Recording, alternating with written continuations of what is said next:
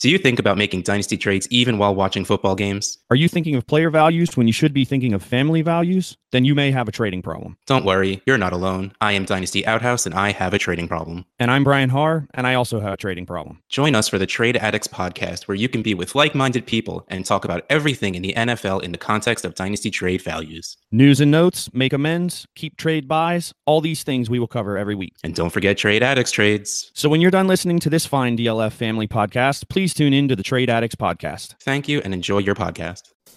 Do you have the time to listen to me grind? Take down the film watchers and nerds all at once. When the math's not adding up, you better check it out. I'm just Harry, welcome to the ground. That's one of the ways I approach fantasy football. And then, like, last year I talked a little bit about micro markets and like being able to play that hype. One of the really nice things is, because I pay attention to so many people doing podcasts, and because I'm on Twitter and I see so many people, you get like the hype train, the Kyle Pitts hype train and whatever. You can go down through and look at DLF's ADP and look at the guys that you like that aren't being talked about. And all of a sudden there's a value dip there, because the stock market that we play is mostly it's all based on hype right now, because nobody's scoring. There are no points in the offseason. Yeah. So it's all like, all of this is hypothetical and hyperbolic. It's all hype. It's this huge, and we get in this echo chamber, especially on Twitter, where one person says it and then another person looks it up and another person looks it up. The guy that is going to be in that echo chamber this next week, and I'm going to say this because I have him on every team that I've drafted rookies so far, but it's going to be Jacob Harris, who is a tight end out of LA with the Rams. And he's being listed as a wide receiver. He's a tight end now, and he's a tight end on MFL, and he's a tight end according to their analytics department. So they've got, their analytics department has hands-on their draft. And there was a piece that just came out today or yesterday that has Sarah Bailey, who's in charge of their analytics, quoted as saying that they have taken a look at positions, and they've taken a look at what positions hit in later rounds and why, and that athletic tight ends are more likely to hit in later rounds. People are going to start. I've already seen Derek Brown, Debro, put out a tweet about Jacob Harris and about this article, and it's going to start getting out. All of a sudden, Jacob Harris is going to have this huge hype train, even though he's a rookie tight end drafted in the 4th round, who may or may not have a position this year. That's, you can kind of get ahead of these. I actually told, I was in a DM with somebody the other day. They were looking at their team, and I said, what's the league setup? And they were like, oh, it's super flex and it's tight end premium and da-da-da-da-da. And I started looking down through their roster, and it's like, well, I cut this guy and I'd cut this guy and I'd cut this guy. And if it's tight end premium, go take a swing on somebody like Jacob Harris. Go take a swing on somebody like Donald Parham, because those are the types of players who can, escalate value quickly rather than roster a wide receiver 4 or 5. What are you doing? Like, why bother that? Why not take a lotto ticket in a tight end premium on one of these guys? I mean, screw you, Zach. You leave my wide receivers 4 and 5s alone. I was just getting told off by me and John Hogue for doing that. I don't need you piling on. Okay. I just got a follow back from Sarah Bailey from the Rams analytic department. So maybe she's watching. Oh, nice. She probably follows you. I mean, I would be if I were in an analytics department. It would be Peter Howard. Oh yeah, number one follow. You got to run out and follow that Twitter guy. That's what they do. No, I've been hearing more and more about Harris. I haven't been able to get him in my database yet, to be honest with you. I can't find his date of birth. So, the struggles. But yeah. What do you want to talk about today? Hey, I'm with you. I have been focusing all of my energy on the most important part of Dynasty fantasy football, which is making parody songs for the Scott Fishbowl and the Podathon. So that's what I've been doing for like the last 2 weeks. I've cranked out 6 songs in the last 5 days. My wife, nice. Every time we get ready to like go to bed, she's like, "You're gonna stay downstairs and do a song, aren't you?" I'm like, "Maybe." So yeah. That's just a running routine for me at this point. It's like when you go downstairs, it's no longer "Are you?" It's just I get home. She's like, "When you go downstairs, could you take this?" Yep. But yeah, I really don't know what to talk about. I've been trying to talk about one team at a time, get guests on and have them tell me what they think about teams while I work projections. I've just released my seasonal projections. They're always being tweaked and updated for new news, obviously. I'm about to get ready to do weekly projections, but I thought in the run-up it'd be good to have conversations about different teams. But like, you don't even want to talk about the Patriots. So is there anyone you want to talk about? Terrible. Like they're not going to be good. I just saw a tweet today that said Damian Harris is running with the ones, which whatever. I've heard that 2 years in a row, and Sony Michel always comes out and runs for 800 yards, and they're the ugliest 800 yards of the season. Like they're not going to be good for fantasy, and they're probably not going to be good for NFL football either. Don't we always say that about the Patriots? See, what I'm hearing from you, Zach, is that Bill Belichick isn't very good, and it was all Tom Brady. Is that what you're trying to? That is it. Essentially, what you're trying to say. You can't make it without Tom Brady. You are a pro quarterback analyst. You think Matthew Stafford's going to turn everyone into top 12 players at the position, and Tom Brady's going to keep killing it with the Bucks, basically. What do you mean turn everyone into top 12 at their position? Like haven't Cooper Kupp and Robert Woods been, I mean, maybe not top 12, but they've been like top 15, both of them, for a few years. I think both are on pace to be top 12 at one point. It was kind of historic. And then there was injuries. But I don't know. I also read that Sean McVay, being new to the league, being pretty smart, running a lot of 3 wide receiver sets in some unique ways, and the defense is taking a second to adjust. I think the normal has been the last 2 years. And the way I said it on Twitter, I got in a lot of trouble for it, was I'm not sure Matthew Stafford adds that much for fantasy than a well-managed Goff. Because I know Matthew Stafford is much better than Goff. And I watched the tape a lot on that one, by the way. I was like, no, I'm accepting that Stafford's good. I just think the team had to work really hard to get good out of him. And I don't think Stafford is Peyton Manning. I don't think he's Aaron Rodgers. I don't think he shifts an entire offensive production by himself. In the same way that once he lost Calvin Johnson, suddenly he had Kenny Golladay, and Kenny Golladay wasn't Calvin Johnson because he's not Calvin Johnson. And Woods and Kupp, and they're good, but I don't know. You see what I'm ranting about here? I do, and I think that I probably side closer to where you are than Stafford is going to come in and be head and shoulders above.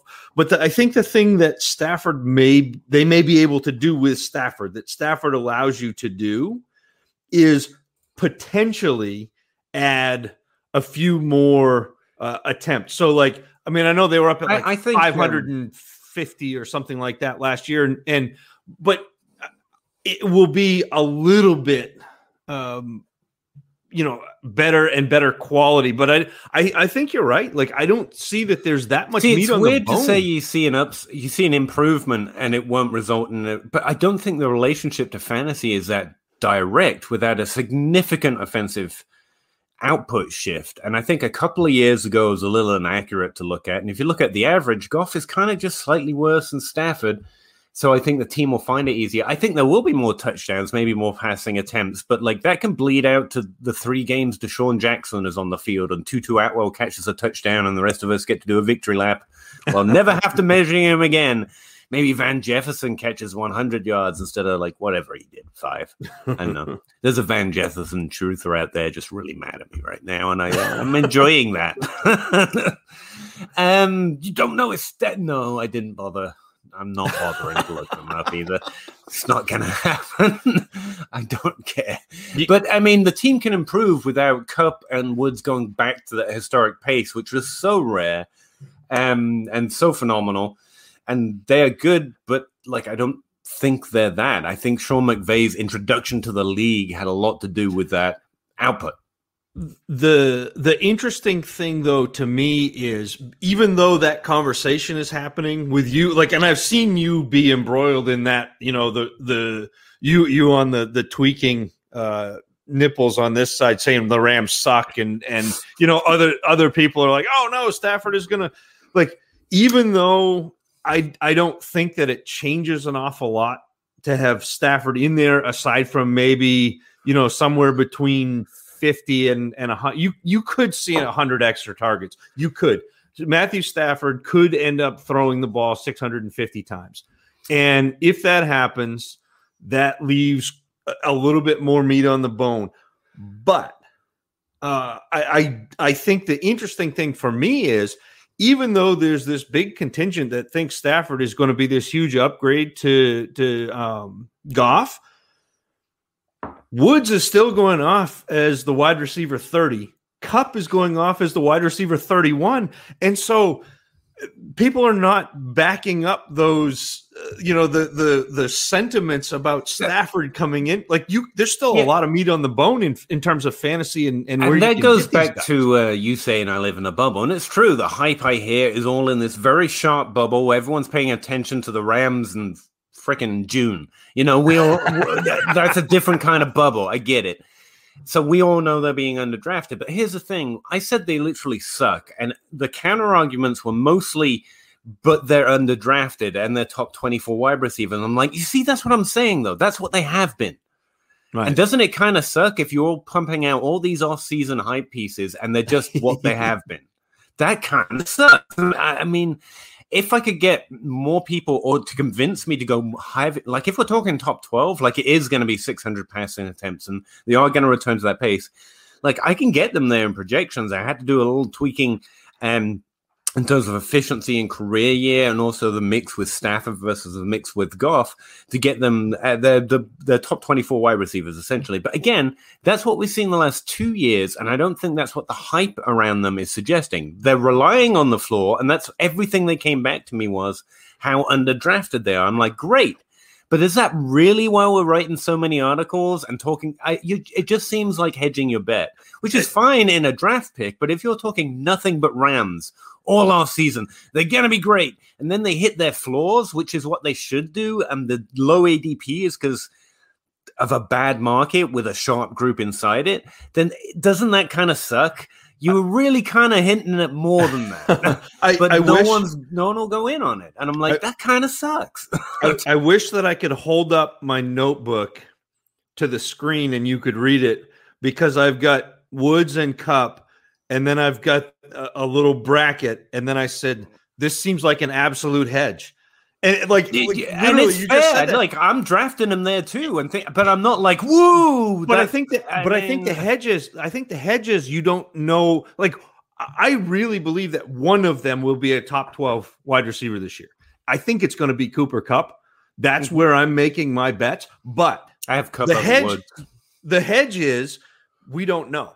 And so I think that's why they're both down at 30, because one of them is going to be a top 12 or top 15, and the other one is going to be a top 24 or a top 30. And so it's the hedge is, okay, we're going to put them both at 30 because nobody knows which one is going to do it, with Stafford. I mean, it's the old conundrum where, wide receivers don't do well traditionally outside of, the Bills last year with Stephon Diggs. Wide receivers changing teams traditionally don't do as well. Well, is it the same thing with quarterbacks coming in with new wide receivers? I mean, like, is that going to be an issue where you don't know who is on the same page with Stafford, and if Stafford is going to need to change things in that offense, or if he can come in and just kind of, assume status quo. So I think that's the hedge. Yeah, and I think that's fair. I mean, it's not like I'm like, this is lying or anything, because we all have to have a range of outcomes in mind. But the question I have to you about the Rams, though, and the interesting thing to me about the Rams is Cam Akers right now is going off the board as the running back 6. And that is the real question I have with the Rams, because there are a lot of people who are real big Cam Akers fans. I mean, I liked him coming out, but running back 6 is pretty lofty right now. Yeah, here's the thing. Cam Akers is a great, well-priced player, but is a risky one. I mean, that's kind of what the game is. There's top 12 potential in his rookie profile. There really is. He was a great prospect. And I got into trouble on this one on Twitter. Just like, all I'm saying is he had a below average share of that offense in his rookie season compared to most players who go on to have top 12 seasons. And I spent an entire Twitter thread with people explaining to me the reason that he had a below average share was because it took him a while in this context. I'm like, I know all of that, but I'm taking a really big sample of players, a macro example. You can't look at it from a macro lens. It's like, this is really the only way to compare the average. I look at a large sample of players. All of them had reasons or committees or draft capital or a whole bunch of stuff that affected their ability to get on the field and earn that opportunity in their rookie season. And without adjusting every player for every context, his was below average. That doesn't mean he can't happen, but you have to accept that context, which we can't really prove is more worthy of resulting in a below average share of the offense, was just below average. I mean, he wasn't able to put Darrell Henderson out the way quick enough or effectively enough to earn what most rookie QB running backs, who go on to have top 12 seasons do.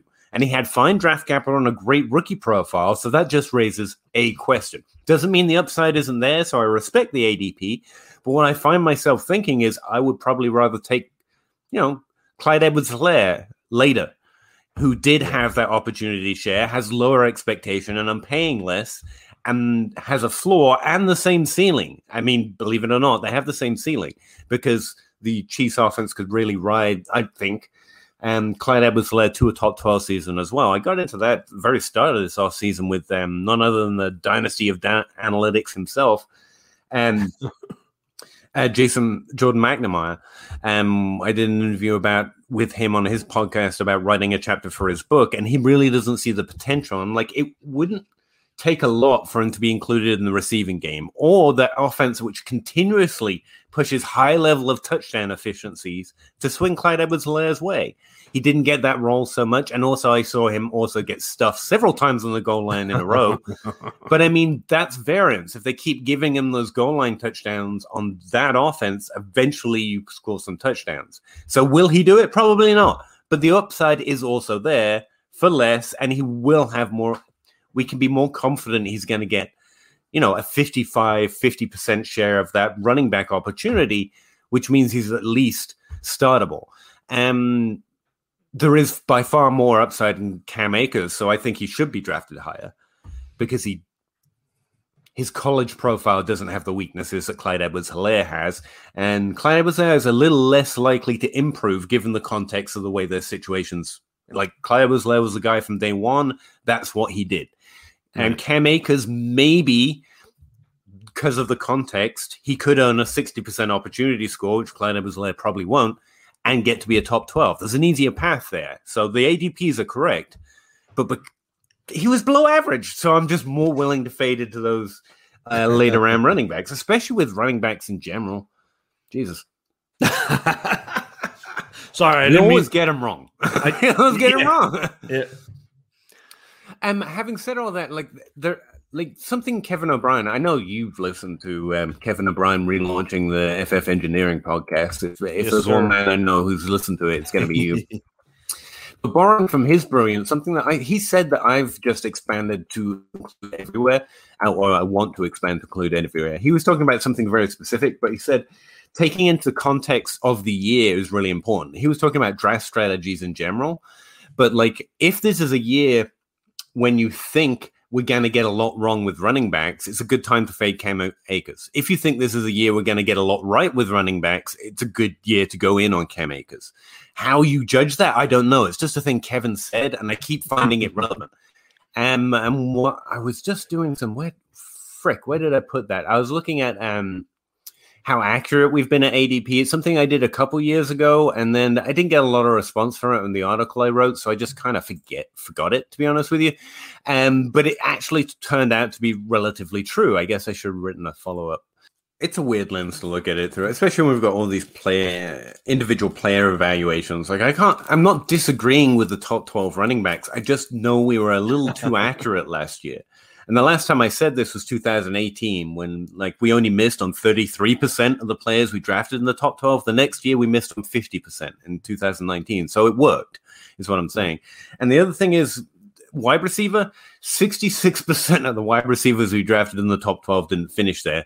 Believe it or not, we were drafting OBJ in the top 12 this time last year. Some of us were. So like we should get a little more accurate. And having said that, I don't know how we're going to do that, because according to May ADP, we've got like freaking Jamar Chase and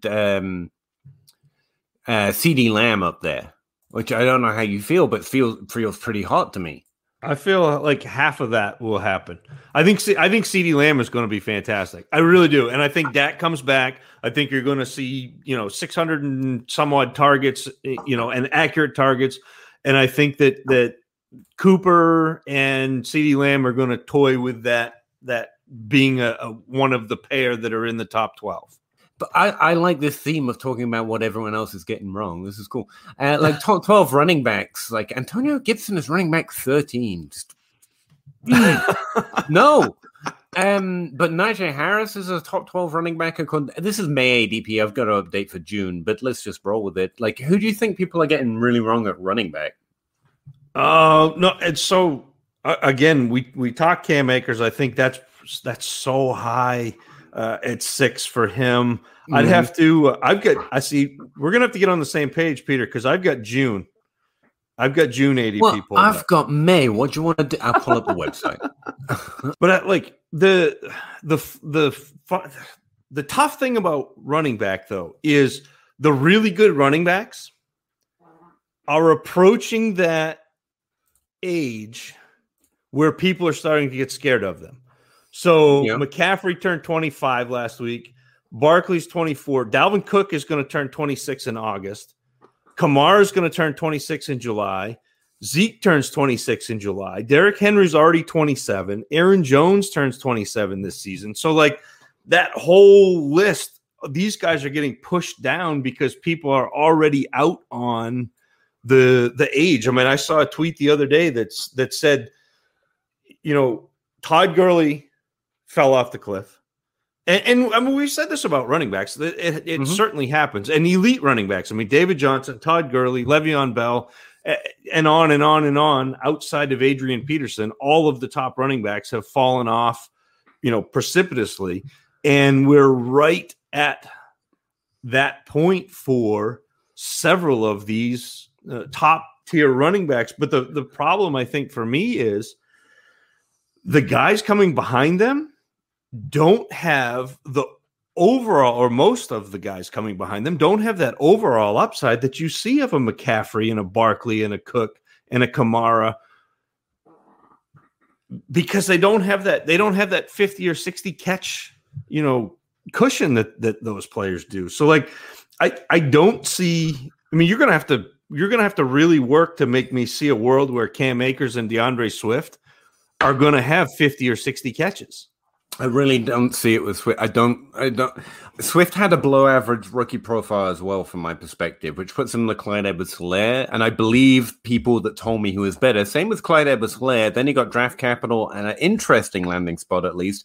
He's more of a receiver than most of those rookie running backs in the NFL, at least. But like to get him up to like the 60% rushing opportunity, like you have to believe, and I'm not a big believer. It might come through pretty well. I don't have a lot of faith.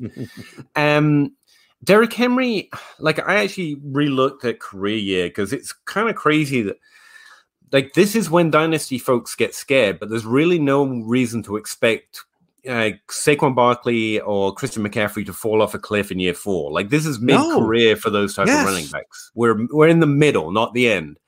Will they stop being top 12 running backs at some point? Sure, and their value will definitely tank this time next year. But they should be top 12 running backs last year, all things considered. And Henry, I have a little concern about just because of his touch threshold, and that's work that TJ Hernandez does. And I have trouble believing that touches magically lead to regression when you're the running back touch leader, for example. But like TJ Hernandez really knows his stuff, especially with his small scale variants. So I'm just going to believe it that there's potential with Derrick Henry to fall off the cliff. And frankly, he's the oldest one of the group if you're looking for something to really fear. And none of these guys can really increase in value just because of where they're ranked, let alone because of their age and because of Dynasty. And I think Nick Chubb falls in that conversation. I really thought I'd be able to target Nick Chubb this offseason, but because he's 25, I guess, and hasn't yet done it, like the hype is real on him. I really think he could be a top 12 running back this year. He's actually one of the ones in the top 12 I really like. But I didn't think we'd be valuing him there. But so I was saying he's going off the board at like RB7, which it's too high for me. Yeah, it blows my mind. I mean, Kareem Hunt is there. Kareem Hunt is going to catch passes there. Kareem Hunt is going to take a big enough chunk of the workload that I think Kareem Hunt is actually the value in that backfield where you've got him going back around running back 24, and he's got just as much potential to be a top 12 running back as Chubb does. Yeah, he's one of the guys that carried me in the Scott Fish Bowl last year, Kareem Hunt. And guess what? He's going to have the potential to do that again. He's the one that we're getting out of value with a decent workload. I don't. Yeah.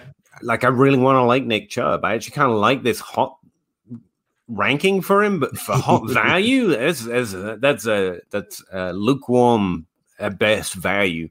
Like, he could be the running back 1 this year, and he will never meet this value. Yeah. Like, you'll never get this back from him. So Dynasty folks be tripping, I guess.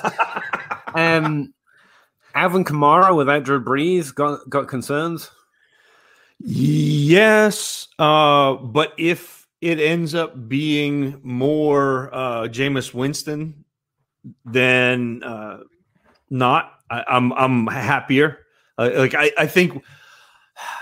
I think Winston, if Winston is the starting quarterback, they throw the ball pretty similarly in terms of volume to Drew Brees, and I think that Kamara sees a good chunk of that.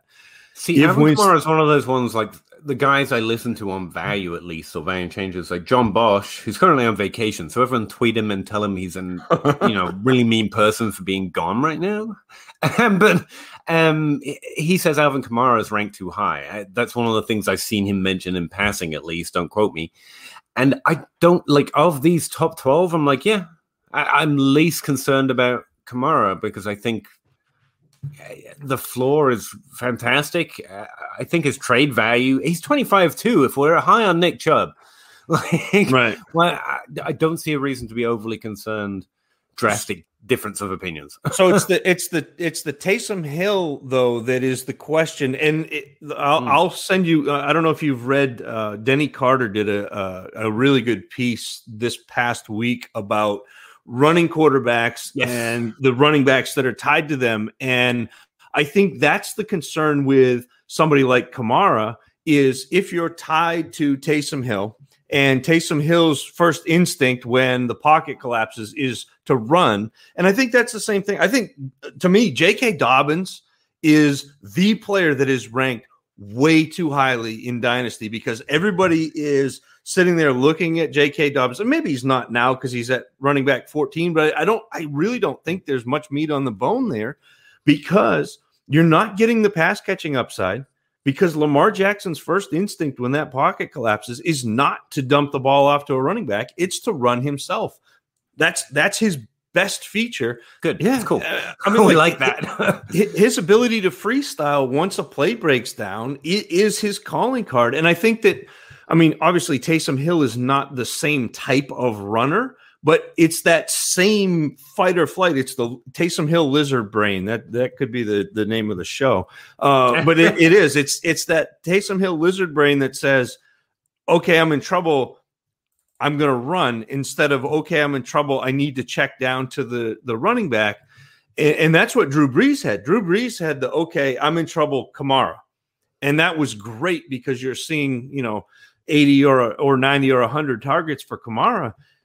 You probably are not seeing that with Taysom Hill. I think there's a chance that you see that with Jameis Winston. And so that's the one little kind of concern I would have, is not that it's a new quarterback, but that it's a new type of quarterback. And I've been looking a lot at that and tying running backs. I mean, it's the same thing in Buffalo with Josh Allen. Their running backs are not ever going to be players that I target, because Josh Allen eats the yards that you would normally get on dump offs and screens and checkdowns. He eats those up with his 500 yards rushing. Every time I open up a sheet, I just think, oh, God, I got to update all of this. But part of the problem with running back 14 for me is like that denotes his upside and his downside. It sounds like a very fair rank until you realize we take those first 14 running backs off the board by round 3 in a Dynasty startup. And there's just a lot of downside with the top 24 running back being drafted that highly. And no matter how young he is, there's just a lot of value loss, and you don't get the difference-making production, and you're just stuck with it. He's going right in between Najee Harris and Clyde Edwards-Helaire, and I think both of those players have higher upside than Dobbins, because I think you're going to see Najee Harris. Najee Harris is the guy that I want in this group of the top 15 running backs at cost. So he's being taken outside of the top 12. He's being taken at running back 13.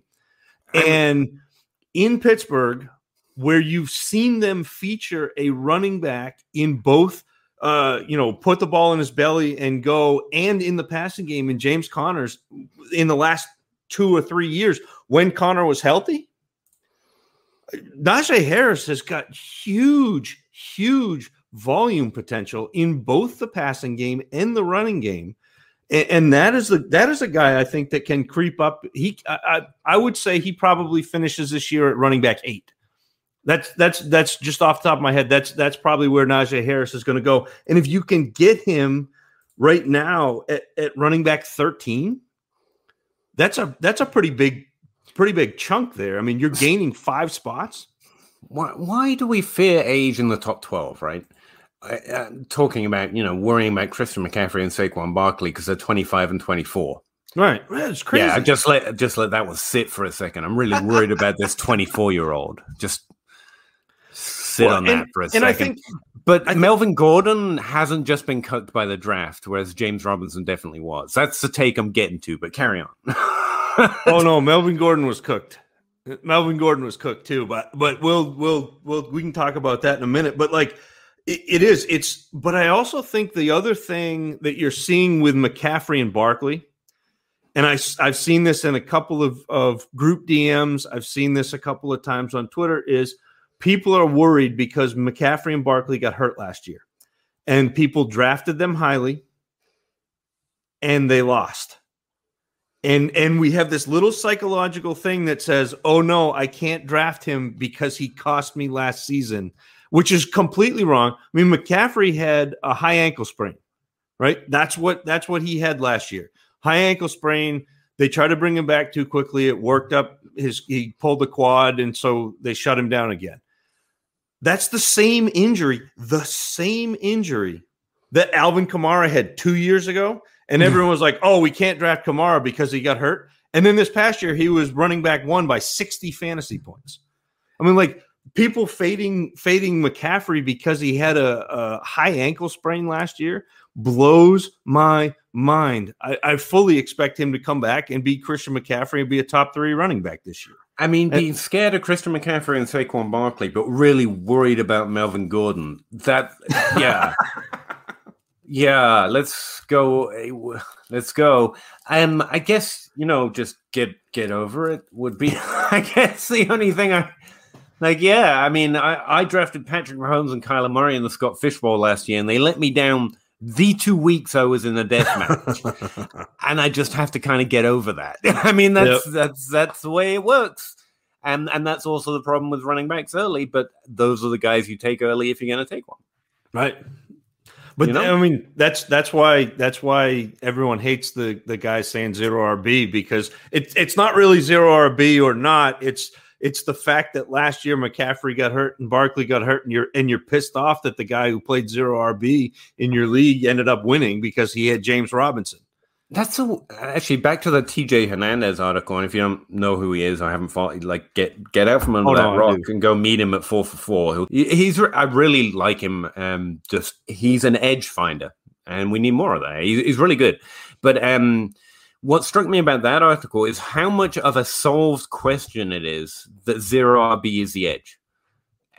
In TJ's world, where numbers matter, and we're talking about best ball leagues, when you take our ability to make stuff roster, it's a solved question. Zero RB anti-fragility is the best strategy. It wins, like it has a higher win percentage, significantly above every. Like the only thing that comes a little bit close is like hero RB, where you take one running back and then wide receiver, tight end, and quarterback.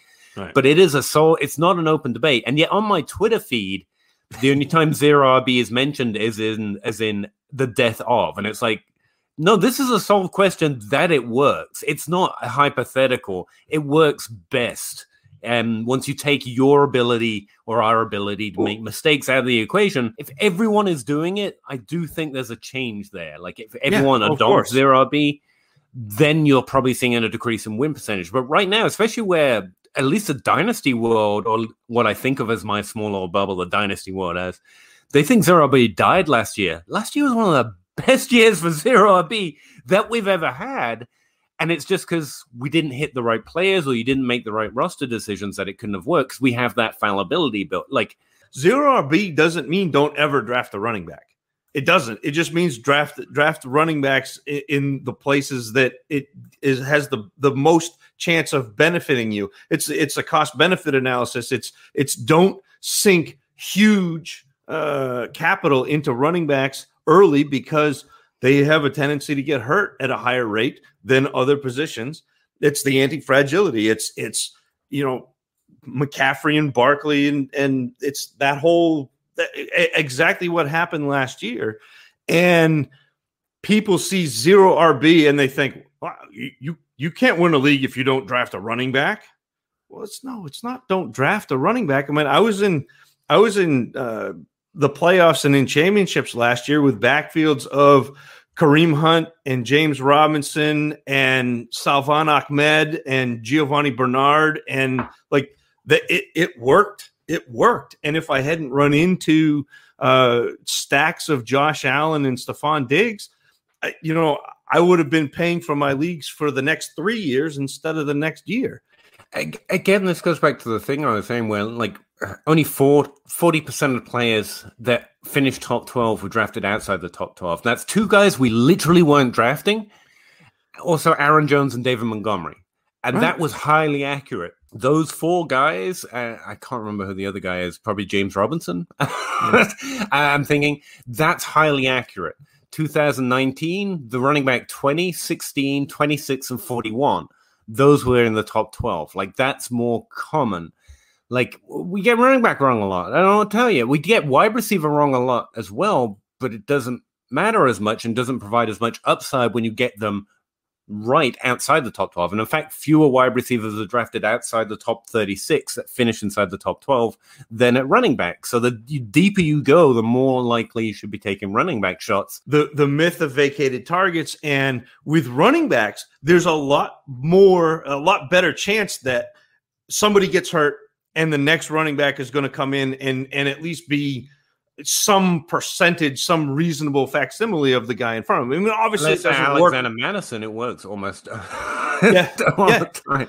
I mean, it's obviously not one for one, but like you end up with, okay, 2 years ago, you had a running back one in Leonard Fournette in Jacksonville, and then Leonard Fournette moves on, and they basically say, okay, we're going to give all the touches to James Robinson, and then you have a running back one in James Robinson. Like it's not obviously it doesn't work quite like that. But it's a lot more of.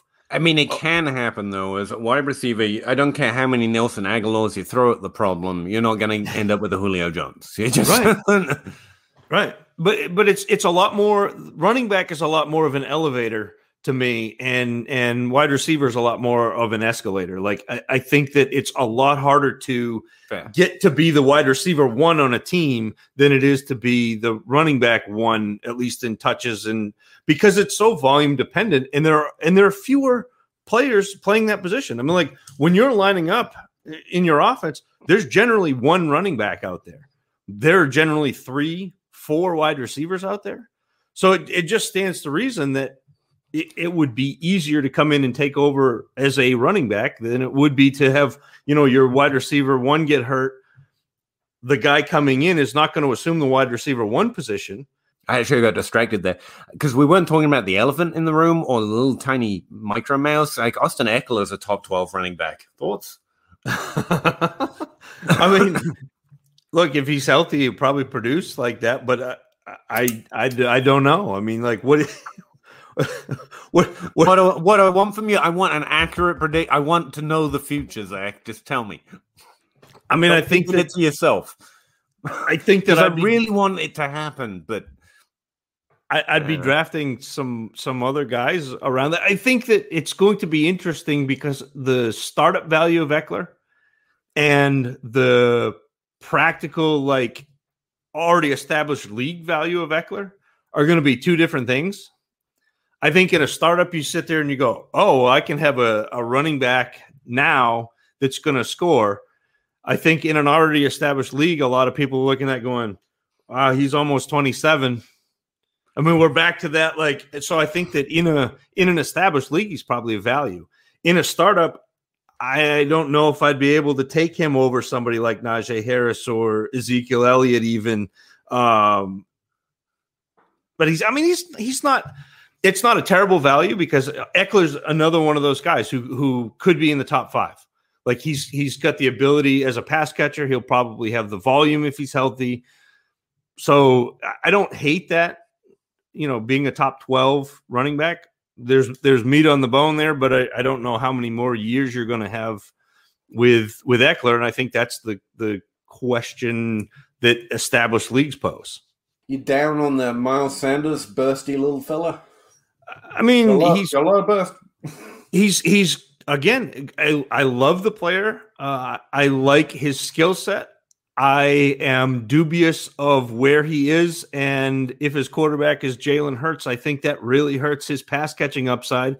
So then you're relying on what he gets as a runner, and that's not Miles Sanders. Miles Sanders is best when you can get him out in space, when you can get him the ball through the air. He's fantastic, but it's going to be hard to do that with Jalen Hurts, who, again, is a very good running quarterback, is a guy who, when he's in trouble, is going to run the ball. So I think Philadelphia is now just one of those teams that it doesn't just. It's not like Jacksonville or anything where I immediately deduct 5 points per game off my expectation, but. I mean, I'm less happy with players that are in Philadelphia right now. It's not a bad landing spot, but I'm waiting to see them do something good again. They've become I don't know if they're a good team yet. They become the shitty Patriots. Yeah, basically. I would love Jalen Branko is not enough of a discount for me right now. I did draft him in a startup because I needed some to reach for some potential value upside. But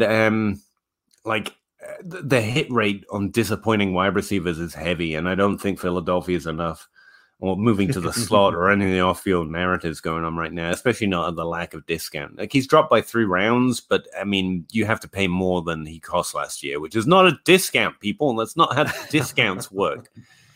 Is there anyone from last year's class that you're kind of targeting? I'm finding because everyone loves 2020, the value is a little elevated just because it's a 2020 class. Jerry Judy's dropped by a round in ADP, but I don't think he's trading for less.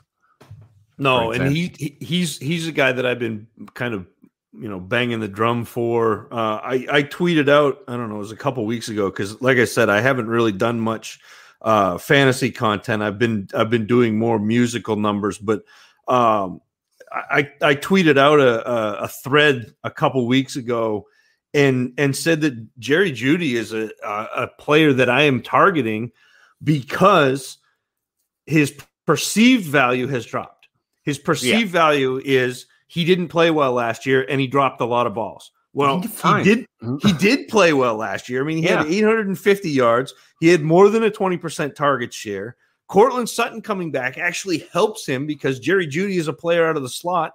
And whether or not you subscribe to this, I've seen it happen again and again where I can look at a player and say, okay, they're going to be better as a slot player with a good wide receiver opposite them, a la Calvin Ridley, a la Chris Godwin. I mean, like Jarvis Landry was the same way. Like you can see that happening. Juju Smith-Schuster was the same way. Like that's a player that I am interested in. And I don't care. You can stuff your drops. I don't care about those. Those do not matter. They don't matter to us at all in fantasy, and they barely matter to the NFL teams. No, they're not sticky, and they're not typically the fault of the wide receiver or the tight end or anyone else for that matter. It's just a thing that happens. Yeah. The last time I wrote that was part of that article I wrote where the last time I saw a wide receiver do above expected as a rookie season, then drop in value, and was Tyler Boyd. But we dropped him 10 rounds. We've only dropped Jerry Jeudy 1, so I guess we're learning. But like the average is 600 yards and a 17% target share for a rookie wide receiver who goes on to have fantasy relevant seasons. And Jeudy did more than that. So that's, again, above average. It doesn't mean everything. In the same way that Cam Akers being below average, it doesn't mean everything or anything. But that's where the average is. I don't know what to tell you. And he was above it. So do you think he's better than Cortland Sutton or better for fantasy, should we say? I think better for fantasy, but again, that goes back to the way I play. So I tend to try to find players that I think are going to drive high volume as opposed to players that are going to, and maybe that's backwards because I know that air yards is the thing where, you know, you're trying to get the ball downfield. But I think that for me, air yards kind of depicts breakouts. Like the guys who have a lot of air yards and not much production, you have a chance there's, you know, one or two or three more of those balls connect and you have a chance to hit big. But I usually play where I'm looking for the ways to score points the easiest. So running backs is pass catching. With receivers, it's the guys who drive volume, especially out of the slot because they're high percentage throws. They're throws that happen a lot, especially with younger quarterbacks. And so that's the type of player I like. And I like Cortland Sutton. I think he is a very good wide receiver, but I think he's a downfield wide receiver. I think he's a guy that ends up harder to be successful at that with Drew Lock behind center, you know? Yeah. But yeah, I mean, I really like Jerry Jeudy, but he's going ahead of Sutton right now, isn't he? Yeah, by 2 or 3 spots. Yeah. The sin in the wide receiver ranks right now is DJ Chark being ranked, but also DJ Chark being ranked ahead of Tyler Lockett. Like, get out of here, you people. Like, respect the grind. Anyway, is there any situation you're particularly interested to see how it works out or something like that, or that you think people are misreading or you don't know how to read?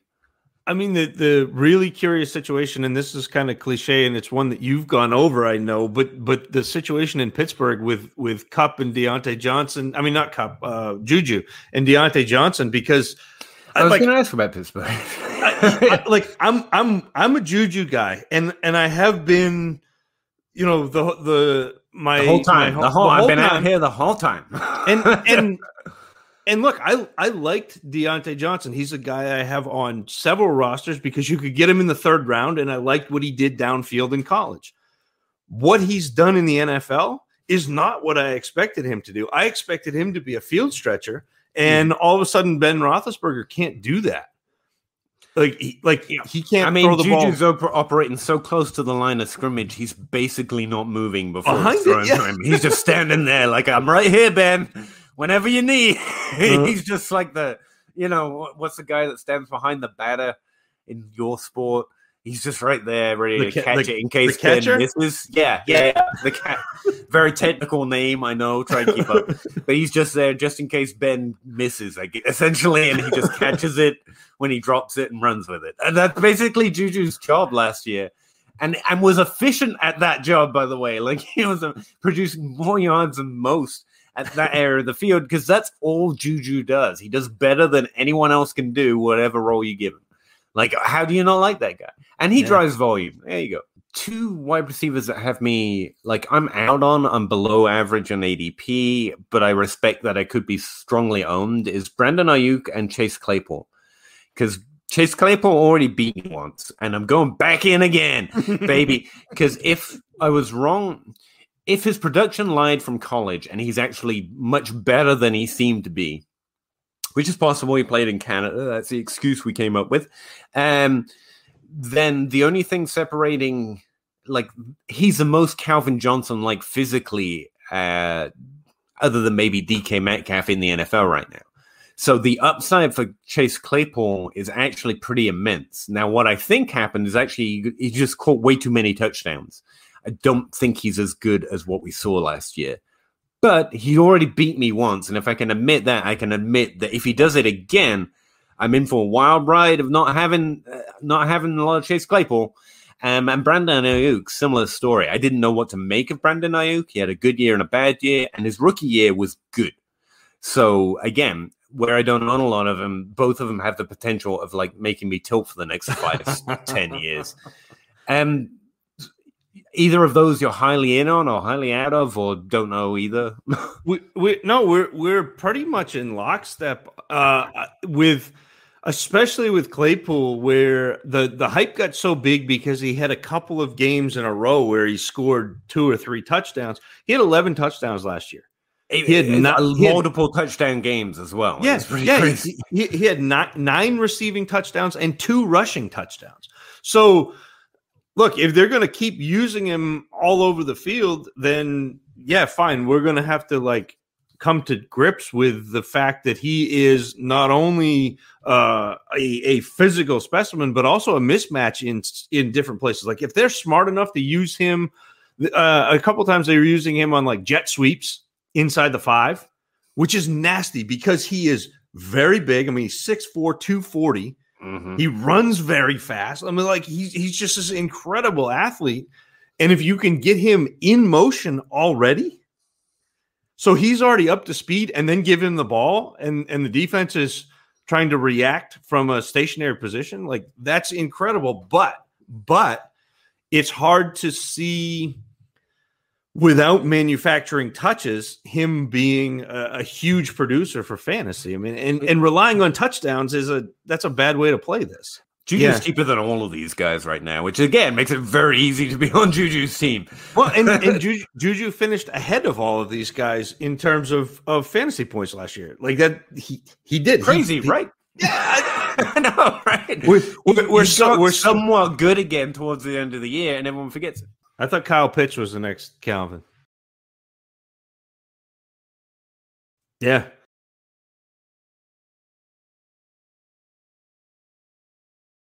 Where can people find you or find all these hot takes?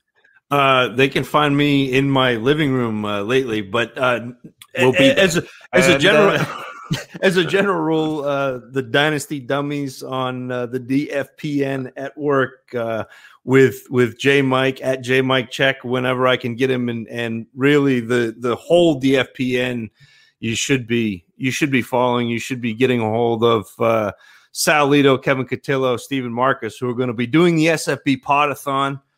That's going to be worthwhile. And also Russ Fisher and Matt Foreman and at FF Trader Joe, who anytime you see me do anything that looks remotely intelligent on Twitter, it's probably Joe, because he's the brilliance behind whatever we're doing with the Dummies account and the DFPN account.